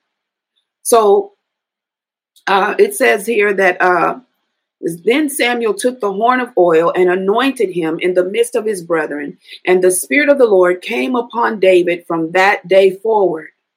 So Samuel rose up and went to Ramah. But the Spirit of the Lord departed from Saul, and an evil spirit from the Lord troubled him. So the Spirit of the Lord came upon David, but it departed from Saul. You see, God says, I am the one who sits down one and raises up another. I am the one. And Saul's servant said unto him, behold, now an evil spirit from God troubleth you. Let our Lord now command thy servants which are before thee to seek out a man who is a cunning player on a harp, and it shall come to pass when the evil spirit from God is upon you, that he shall play with his hand, and thou shalt be well. And Saul said unto his servants, provide me now a man that can play well, and bring him to me. Then answered one of the servants and said, behold, I have seen a son of Jesse the Bethlehemite, that is cunning in playing, and a mighty valiant man, and a man of war, and prudent or wise in matters, and a comely person, a beautiful person, and the Lord is with him. Wherefore Saul sent messengers unto Jesse, and said, send me David thy son, which is with the sheep. See, real prophets care about the sheep. They're concerned about the sheep. That's why God always has us speaking to the sheep, speaking to the body of Christ. He sends us to actually look for problems in the body of Christ. Oh, yes, he does. And so we can bring correction so the body can be healed and function like it's supposed to function. We have an eye to see these kinds of things, and everyone doesn't have that eye or that keen level, as keen a level of discernment as the prophet, because that's our main function. Our main function. Now we have other functions, but our main function is to seek out areas in the body that the enemy has come into. Seek out open doors, watch and pray, watch and pray. Watchmen, what of the night? Watch and pray, and make sure that the enemy is not moving in the camp. Make sure the enemy is not coming into the camp. And when we see that the devil is trying to come in there, we have to blow that trumpet and warn the people. Why? To save them from destruction. But that's the main reason why the devil done tried to turn many of God's prophets into hirelings. Many of them, they just want money now. So they'll play Santa Claus and try and promise you a bunch of blessings if you leave them some cookies and some milk and wait for them to come down the chimney. You just leave that check on the table. You see? it says, wherefore Saul sent messengers unto Jesse and said, send me David thy son, which is with the sheep. And Jesse took an ass laden with bread and a bottle of wine and a kid, and sent them by David unto his son Saul. And David came to Saul and stood before him, and he loved him greatly, and he became his armor bearer. Now, I want to tell you that, sometimes when the Lord has to send a word of correction through you, it can look like to your leader that you have betrayed them, because at one point you were the closest to them. David was became so close to Saul. The Bible says here that Saul loved him greatly, and he became his armor bearer. He trusted him. He trusted him with his life. And he can still trust him. He could still trust him with his life, even unto the time that Saul died. Even up until that time, David didn't hate Saul. David loved Saul and Jonathan. And he had opportunity to slay Saul, and with good reason. Because Saul was trying to kill him, But David said, "No, I will not touch the Lord's anointed." He respected Saul. He respected him, but he still had to obey God. It says, and Saul sent to Jesse, saying, "Let David, I pray thee, stand before me, for he hath found favor in my sight." And it came to pass, when the evil spirit from God was upon Saul, that David took a harp and played with his hand. So Saul was refreshed and was well, and the evil spirit departed from him. Amen. Now we're going to look at another scripture here. And then I have two more scriptures, and not as long. Okay. And then I'm going to get you out of here. Okay. So we're going to go to 2 Samuel chapter 1. 2 Samuel chapter 1. 2 Samuel chapter 1. We're going to look here at verse 1. We're going to start at verse 1. All of these seem like it start. All my scriptures tonight start at verse 1. Okay. So 2 Samuel chapter 1, starting at verse 1. We're just going to read 1 through 19. I like to just, walk through the scripture and just, lay out what the Holy Spirit, or shine the light in the areas that the Holy Spirit is showing us, right? So we're just walking through. Shining the light. The word says that the Bible says that the word of God is a lamp. It's a lamp unto our feet and a light unto our pathway. And that's what we're doing. We're walking down the pathway of the word, walking through the word, shining that light, uncovering, exposing, revealing the truth.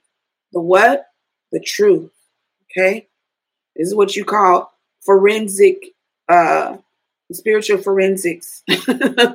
When they put that what is that infrared light on there, and you can see everything under that infrared, right? You can see all the little fingerprints and everything in the room, right? In the crime scene. Okay. So that's what we're doing.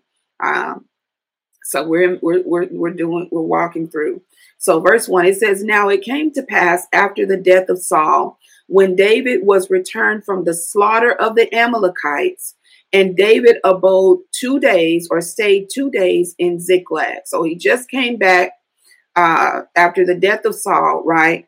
And he was tired. He was tired from war. He was exhausted from war. And it came to pass on the third day with Ziklag. That was took a lot out of him, because they stole. If you know that story about Ziklag and everything, David was he was so spent that he had to encourage himself in the Lord. He actually was beginning to lose hope. He had lost hope. You know what I mean?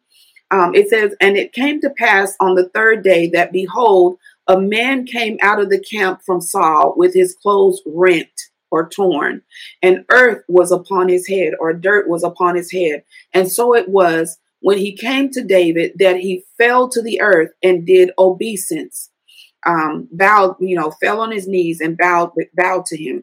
And David said unto him, From whence comest thou? And he said unto him, Out of the camp of Israel am I escaped. And David said unto him, How went the matter?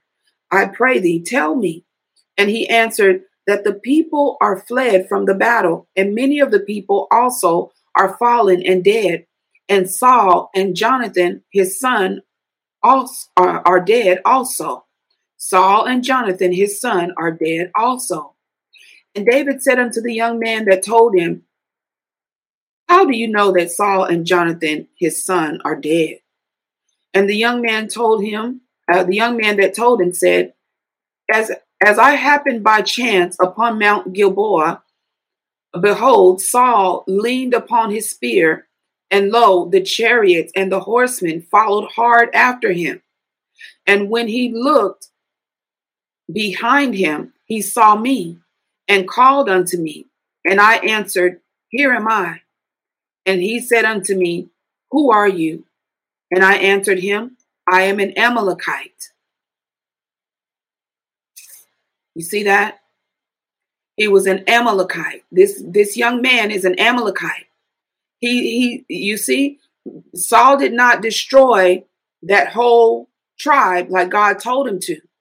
So now here he is facing an Amalekite, and he has to die at the hands of the same thing he refused to destroy.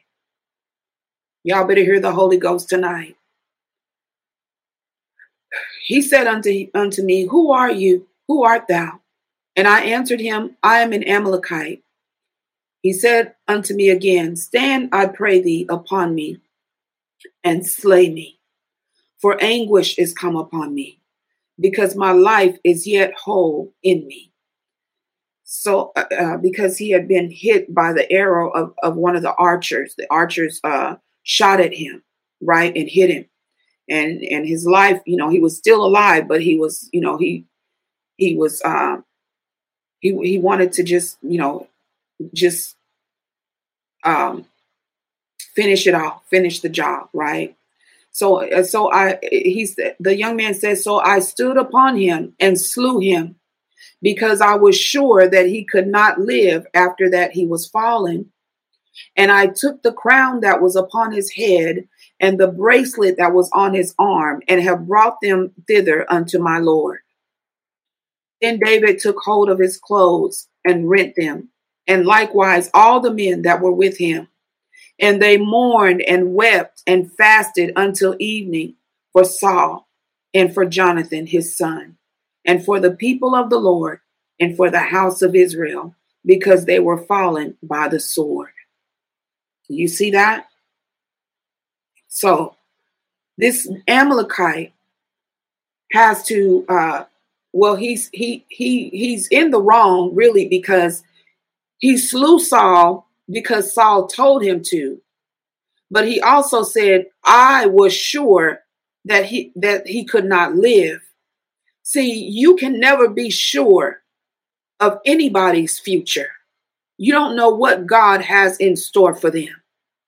You don't know if God wanted to spare that man's life or not. You don't know if Saul was going to recover or not.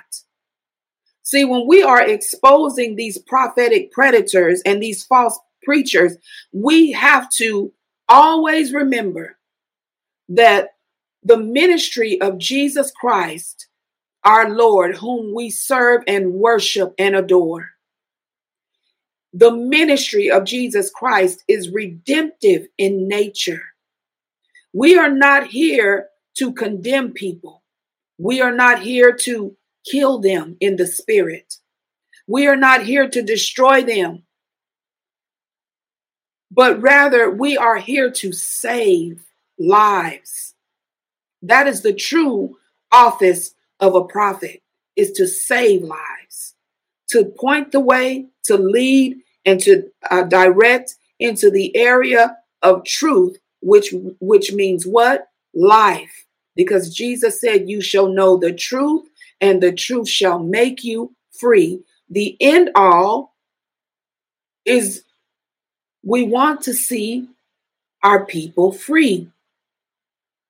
We want to see them free, not destroyed, not bound, not confused, not prideful, not, lustful, not idolatrous, not greedy. We want to see them free from all these spirits. We want to see them free.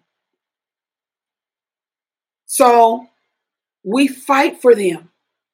And sometimes, you might have to throw them down, wrestle them down. I remember one time when I was, and I don't mean physically, okay, well, perhaps it could be, I don't know, but I remember one time, if you ever heard my testimony video, I was in the hotel room with my boyfriend, who was a kingpin drug dealer, right? And I was also a drug dealer, okay? And he had tried the rock. He had tried the cocaine, yeah? And he started getting high on crack, and then he got hooked on it. Now, I was scared to even try it, because I know the rules of the game. Never get high on your own supply. We were, he's from Watts. We were in Cali. We was working in Cali and Denver and all up and through there. And so he started getting high on his own supply. And one night he was so high that, and I, according to my definition of love back then, I loved him. We was together for many years, and he had got high and he was getting ready to leave the hotel and go out, somewhere. And I didn't want him to leave, because I didn't want him to end up locked up in jail somewhere, or something crazy happened because he high on crack. So this big dude, he was big. He was much taller than me, big, strong, I body slammed him because, I blocked the door. He was trying to leave. And I said, no, you're not going anywhere. And I body slammed this big old man, because I was trying to save his life. So sometimes it may feel like we are turning our sword on you or attacking you. No. We're trying to save you. We're trying to save you. It's not an attack. It is a word of correction for the purpose of saving your life, saving your soul, saving you from destruction. And some people may say, just leave me alone. I don't need you to save me. Jesus is my savior. Yeah, but see, Christ in us, the hope of glory. And if Jesus is really living in you and his love has been shed abroad in your heart, you love your brothers and sisters in Christ. You don't care who they are, man, woman, or child. You will fight for them. You will fight for their lives. You despise injustice. You hate the demons, but you love the people. You don't destroy the people. You see? But people will just say, well, just leave me alone. I don't need you to do all that. Okay. You don't force it, because the Holy Ghost is not going to force himself on anyone. But like I told you earlier, prophets, we're heart people. We love, and we love hard. You won't understand our love sometimes, just like some people don't understand the love of God. They think he's just kind, kissy, bless me. But he is also the Lord of hosts and a consuming fire. Amen. And he will consume you in order to save your soul. He will even kill some people in order just to save their soul, because they down here just cutting up. You see? It says David took hold of his clothes and rent them when he heard that Saul was dead and Jonathan. And they mourned and wept and fasted even into evening, and for Saul and for Jonathan his son, and for the people of the Lord, and for the house of Israel, because they were fallen by the sword. And David said unto the young man that told him, Whence art thou? And he answered, I am the son of a stranger, an Amalekite. Never should have told David that. And David said unto him, how was thou not afraid to stretch forth thine hand to destroy the Lord's anointed? You're not even a part of us. You're a stranger. And you're an Amalekite whom God hates. How were you not afraid? Why did not the terror of the Lord, the fear of the Lord come upon you? Why did you not obey the fear of the Lord? But you stretched forth your hand to destroy the Lord's anointed, not to save, but to destroy. And David called one of the young men and said, go near and fall upon him. And he smote him that he died. And David said unto him, thy blood be upon thy head, for thy mouth has testified against thee, saying, I have slain the Lord's anointed. Your mouth has testified against you. See, some of us, we just talk too much. And David lamented with his lamentation over Saul and over Jonathan, his son. And also he bade them teach the children of Judah the use of the bow. Behold, it is written in the book of Jasher. Now, the bow means a weapon, a bow, like a bow and arrow, to teach them, make them skillful in war. But I believe this scripture is also referring to the harp, the musical instrument, because he begins to sing a song.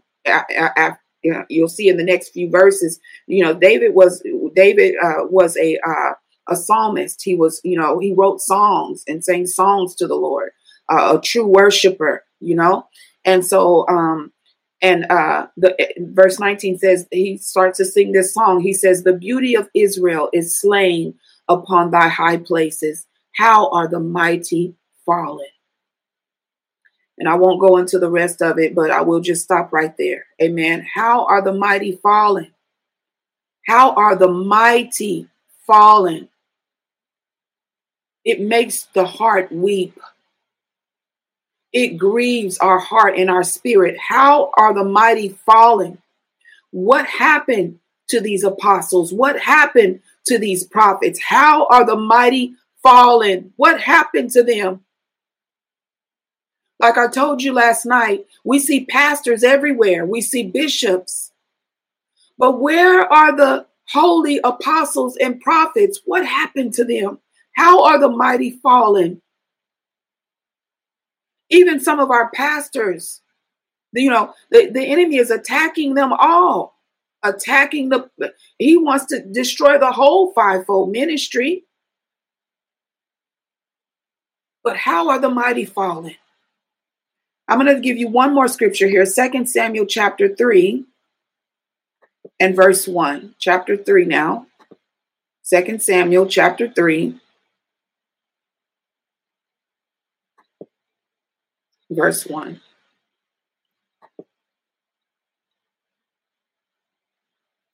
It says, now there was long war between the house of Saul and the house of David. But David waxed stronger and stronger, and the house of Saul waxed weaker and weaker. So over time, Saul's generations, sons, Abner and them, they became weaker and weaker. Abner did not what was right in the eyes of the Lord, but he did what was wicked in the eyes of the Lord. Amen. He was, he went into his father's concubine and, and all kind of stuff. He just, so this was the lineage of Saul, and it says that, it says in verse 10 here, verse 9, it says, so do God to Abner and more also, except as the Lord has sworn unto David, even so I do to him. to translate the kingdom from the house of Saul and to set up the throne of David over Israel and over Judah from Dan even to Beersheba. So God began to set up the kingdom of David now. He began to set up the kingdom of David. And the Lord has been speaking to many of us in the body of Christ. Many of us, I've heard many prophetic people saying the same thing. And we're hearing the Lord say the same thing, that, that God is restoring the tabernacle of David. He's restoring the tabernacle of David. Amen. And so he's, because David was a man after God's own heart. He was one who obeyed the Lord, and he was one that feared the Lord and loved the Lord. This is I'll get something up. Notification here. And so this is what God loves, and this is what God wants, is people like this, more people like David. And so he's restoring, he is correcting worship, across the land, across the body, because a lot of our worship leaders have also fallen, and they have corrupted themselves, and a lot of the even many of the gospel artists, have been complaining about the music industry abusing them and things like that. Well, the Lord, I also heard the Lord say, well, you had no business over there in that industry, but since you wanted to take the quick route, and you didn't want to take the road less traveled, you didn't want to, to wait on me. Now, you're suffering at the hands of this industry that is a demonic industry. Let's just be honest. It's a demonic industry, and so now God is having to bring them out of that and bring them through that, and everything like that. So God is restoring true worship in the body of Christ. And I believe that, those our brothers and sisters who are trapped in that, that God is going to restore them, because many have repented and are repenting. So they're coming back to the Lord. This is truly the time of the prodigal son. This is truly the time that God is restoring the tabernacle of David. And I just want to say to all prophetic predators, leaders who are predators or of a predatorial nature in the body of Christ, people who have been operating as hirelings and in falsehood and deception and manipulation and abusing the sheep and stealing from the sheep and sleeping with the sheep and destroying the sheep. I just want to say to you tonight that if you ever come across this video, I want to say to you tonight, and I have been abused at the hands of some of these predators. And I want to say to you tonight that yes, God is long suffering. And yes, he is merciful. But remember that it is because he is wishing that all would be saved and that none would be lost. So there are those who will be lost if they do not humble themselves and repent. This is a call to repentance. God has given you a space to repent, a space of repentance. He's saying, return unto me, return unto me, return unto me, and I will return unto you. If you repent with your whole heart, don't be like Saul. Don't half repent and half lie. Don't keep part of the lie. Throw the whole thing out. Kill everything. Kill everything. See, the reason you made it, the reason that you're in this situation now is because you did not kill everything. So the right thing for Saul to do would have been to repent and be honest from the gate, like David was with Nathan. When Nathan said, "You are the man," David humbled himself. He wept, he cried, he repented before the Lord. His soul, his spirit was grieved. He couldn't even eat. You see, but Saul, on the other hand, had so much pride that it kept him from true repentance.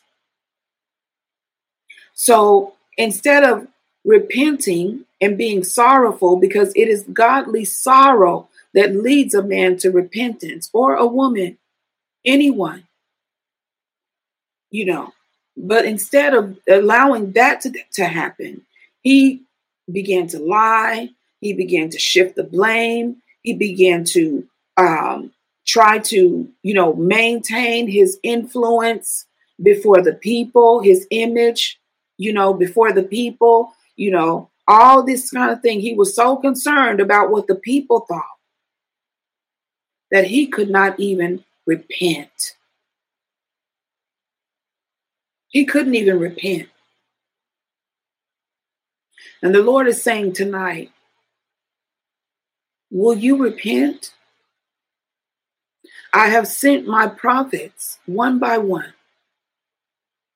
Morning by morning, I send my prophets, blowing the trumpet, warning after warning after warning. Don't you hear my voice?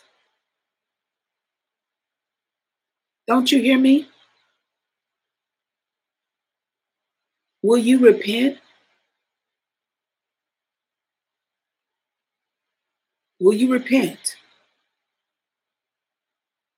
Will you tell the whole truth to yourself first and also to me? Because I never ask a question that I don't know the answer to. You think that you're covered, but you're open and naked.